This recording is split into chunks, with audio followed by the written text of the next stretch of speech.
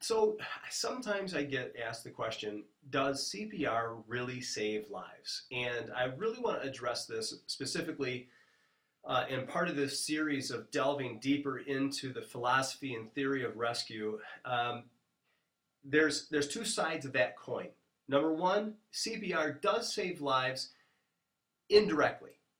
It saves lives in so much as it buys clinical death time until help arrives.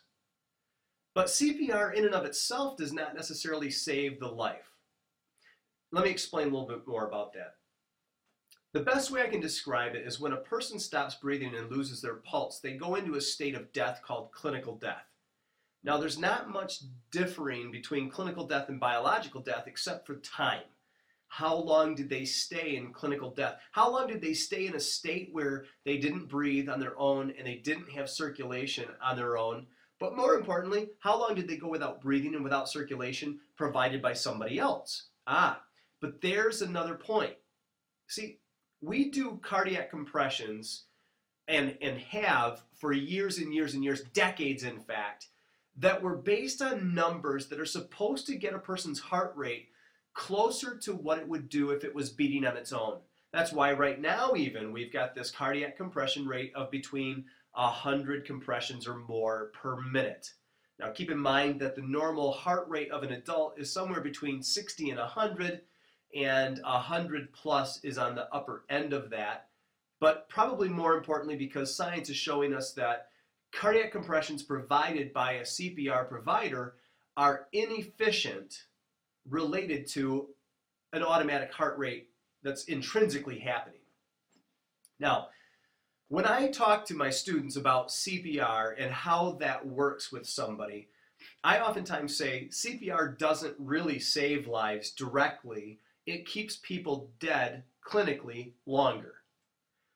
See, CPR, by a lot of different research, has been shown to only provide about 20 to 25% of the circulation of oxygen that's needed to survive or to live.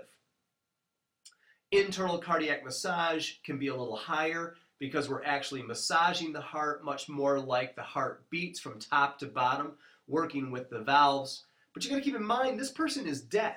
Their body is in a fight or flight mechanism. Their electrolytes are completely out of balance. Nothing is working the way it normally works. When you talk about the scale of bad days, this is probably the worst day this person can have physically.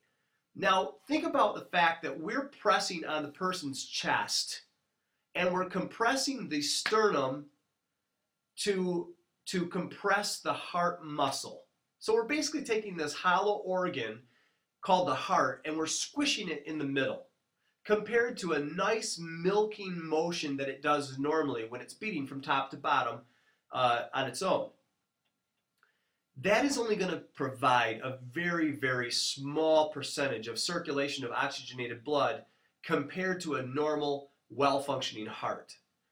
So even at the best, even if we're doing compressions at 80, 100, 120 compressions per minute, it doesn't really matter so much that we're doing the right number per minute or that it's close to the normal number of beats per minute, because we're still dealing with just a fraction of the circulation that a body normally gets from head to toe of a normal contracting heart muscle, let alone the electrolyte imbalances and all the other things that happen.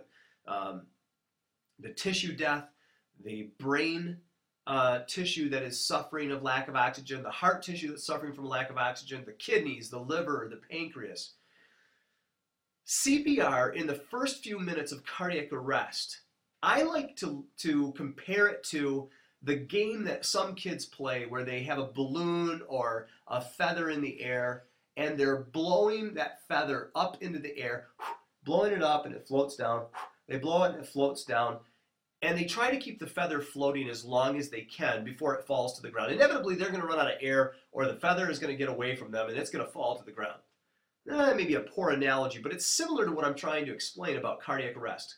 Unless we get to the bottom of why this patient is in cardiac arrest and fix the underlying pathology or fix the underlying trauma that caused this person to go into cardiac arrest, CPR is just like that little puff of air blowing that feather a little bit further, but it inevitably is going to crash. For years, we used to base all of our perfect CPR on whether or not a student could remember, one breath every 5 compressions for 20 cycles, or 2 breaths every 15 compressions for 4 cycles, or 1 breath every 3 compressions for 20 cycles, or now 2 breaths and 30 compressions for 5 cycles, or for about 2.5 minutes. And the best thing that could have happened is when the consensus guidelines came out and promoted compression-only CPR.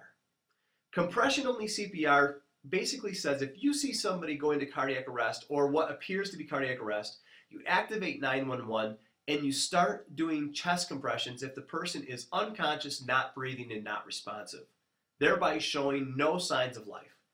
You just start doing deep 2.5-inch compressions, or about 1/3 of the depth of the chest, and you do those compressions fast and hard until help arrives or someone else adequately trained in CPR can take over.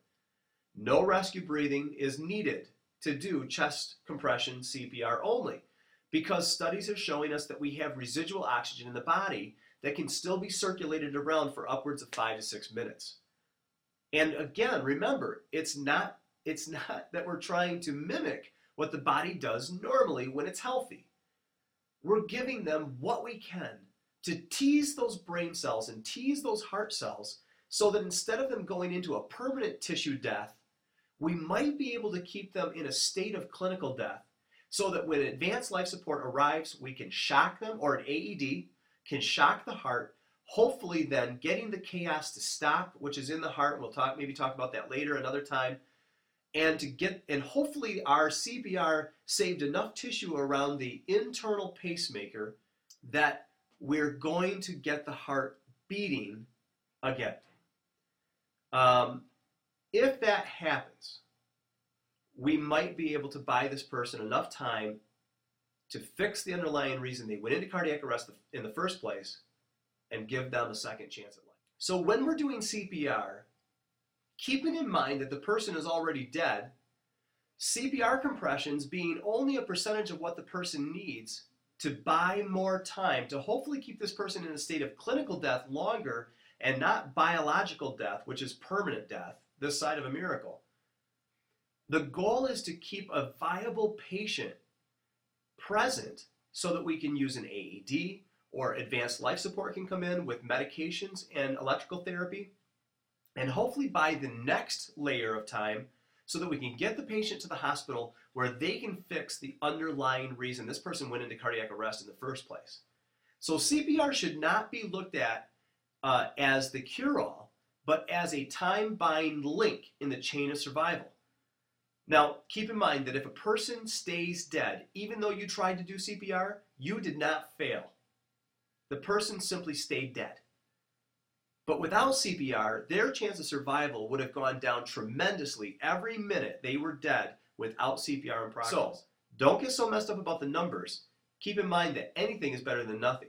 Remember, people don't die or stay dead because people do CPR wrong. They stay dead because no one does CPR at all. From Roy on Rescue, until next time, have a great day.